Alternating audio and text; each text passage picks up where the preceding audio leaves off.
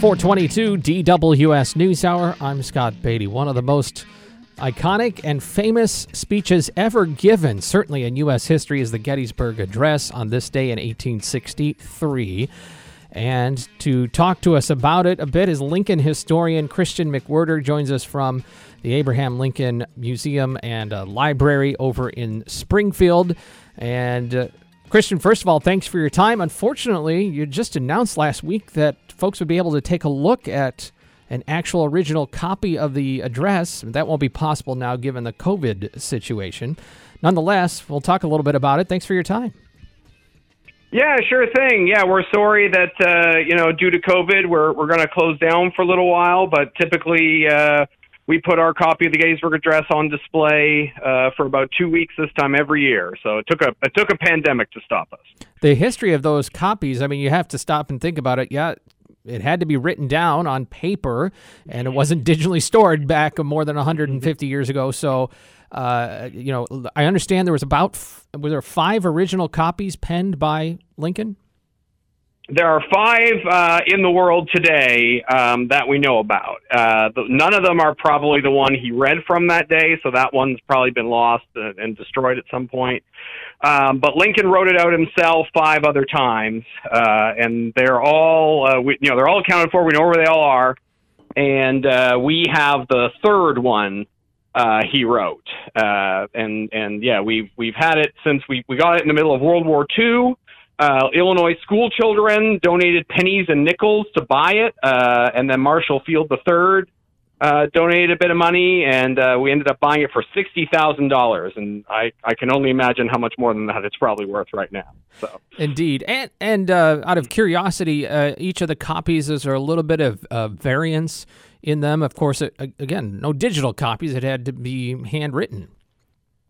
Yeah, Lincoln wrote it out a little differently every time, which is interesting and also very frustrating if you're a historian, because it means we don't know exactly what he said that day. You know, the gist is certainly the same. Most of the parts, the fourscore and last best hope and all that, those parts are all intact, but they're a little bit different each time. And the really interesting change he makes is actually on our copy. Our copy is the first time when he adds "under God" to it. So there's always been some debate over whether he actually said it under God when he gave the speech or if he decided to add it in later. So, that's the way history works. There's always a little bit of gray that you got to try to fill in, right? That's what makes it fun, though, for you as a historian.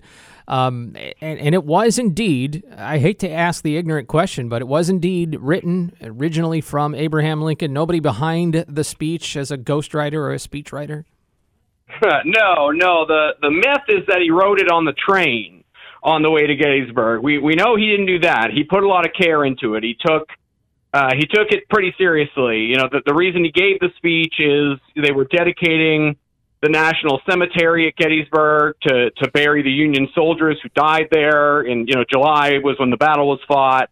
That whole idea of a national cemetery was a new idea. Arlington's the most famous one. And so Lincoln took that duty very seriously. And it's a very short speech. It only took him 2 minutes to deliver it but he really wanted to encapsulate. He was thinking a lot at that time about how much destruction that war was causing and to try to make sense of what it was all about. And he took that task very seriously, and that comes across in the speech. And it's one of the reasons why it's, rightfully so famous.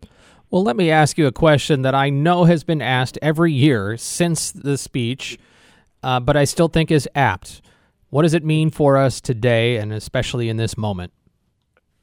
It's interesting. It's one of the things about that speech is Lincoln is conceiving of the Civil War. When he talks about a new birth of freedom, he's thinking about the Civil War as transforming America, right? The original reason the Civil War was fought from the northern side was just to bring the southern states back into the Union, right? To prevent them from forming their own country. By the time the war goes on for 2 years, Lincoln is thinking of America as a transformative place. And in particular, he's thinking about slavery. He's issued the Emancipation Proclamation, and Lincoln is thinking of America as a more equal place. And that's the big question we've been struggling with as a country since the moment we were formed, right? This idea of equality, what's it mean, and how you can make a country that is, as equal as possible. And I think the Gettysburg Address is really cutting to the heart of that. That's why Lincoln thinks those Union soldiers died on that battlefield, was for the cause of preserving the country and for fostering a new, more equal America. And he has the phrase testing whether the nation can long endure, essentially saying if we're going to be who we want to be and who we think we are, we have to get through this.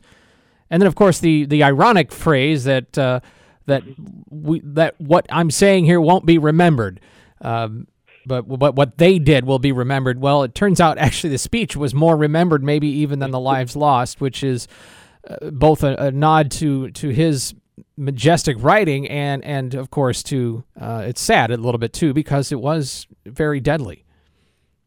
Yeah, and Lincoln, I think Lincoln didn't expect this speech to become as famous as it was. It really didn't become that famous during his lifetime. And you made a good point to start with, too, that the other way that speech can speak to us today is Lincoln had a very keen sense during a Civil War of just how fragile American democracy is, right? And, it's a democracy if you can keep it, or isn't it a republic if you can keep it, I think is what Franklin said, right? Like, Lincoln really understood that America, democracy is a fragile thing, and you have to be vigilant, before you know it, if you stop, if you take your eye off the ball, maybe that could slip away. And the Gettysburg Address is very much about that, too. It's preserving this fragile experiment in democracy that we've been engaging in here for a long, long time. We're talking it's a powerful speech, yeah. Forgive me for cutting you off. We're talking with Christian McWhirter. Sure. He's a historian at the Lincoln Presidential Library and Museum.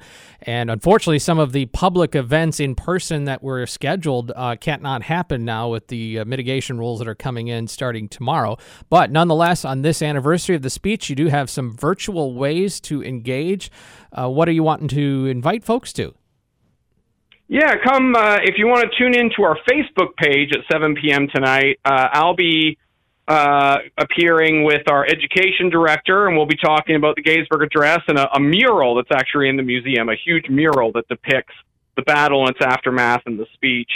And we also posted, because you can't come see the Gettysburg Address, we posted a kind of small virtual exhibit on our website that you can go look at. You can look at a high-resolution scan of our copy of the Gettysburg Address, and that's at PresidentLincoln@Illinois.gov. If you want to log on there, you'll be able to see it in our, I think it's in our current events portion of the page. So, a couple ways that you can still engage with it, since we weren't allowed to put it out this year. But we'll hopefully things will be back to normal next November and we can commemorate it in person. And when the speech is not out for the public to view, I imagine it is kept away from any sort of light and oxygen and all that under lock and key.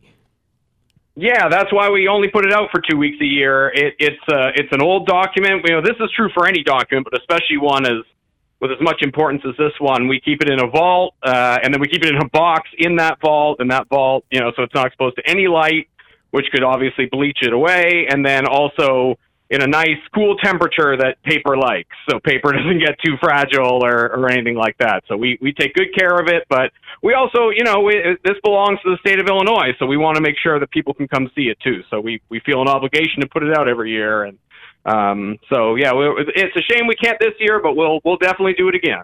Well, it's a fascinating piece of history to revisit and very important for all of us to ponder for a moment or two. We appreciate you spending a little bit to tell us about the address, and a reminder, 7 o'clock tonight on Facebook with the the Abraham Lincoln Presidential Library and Museum. Christian McWhirter, appreciate it so much.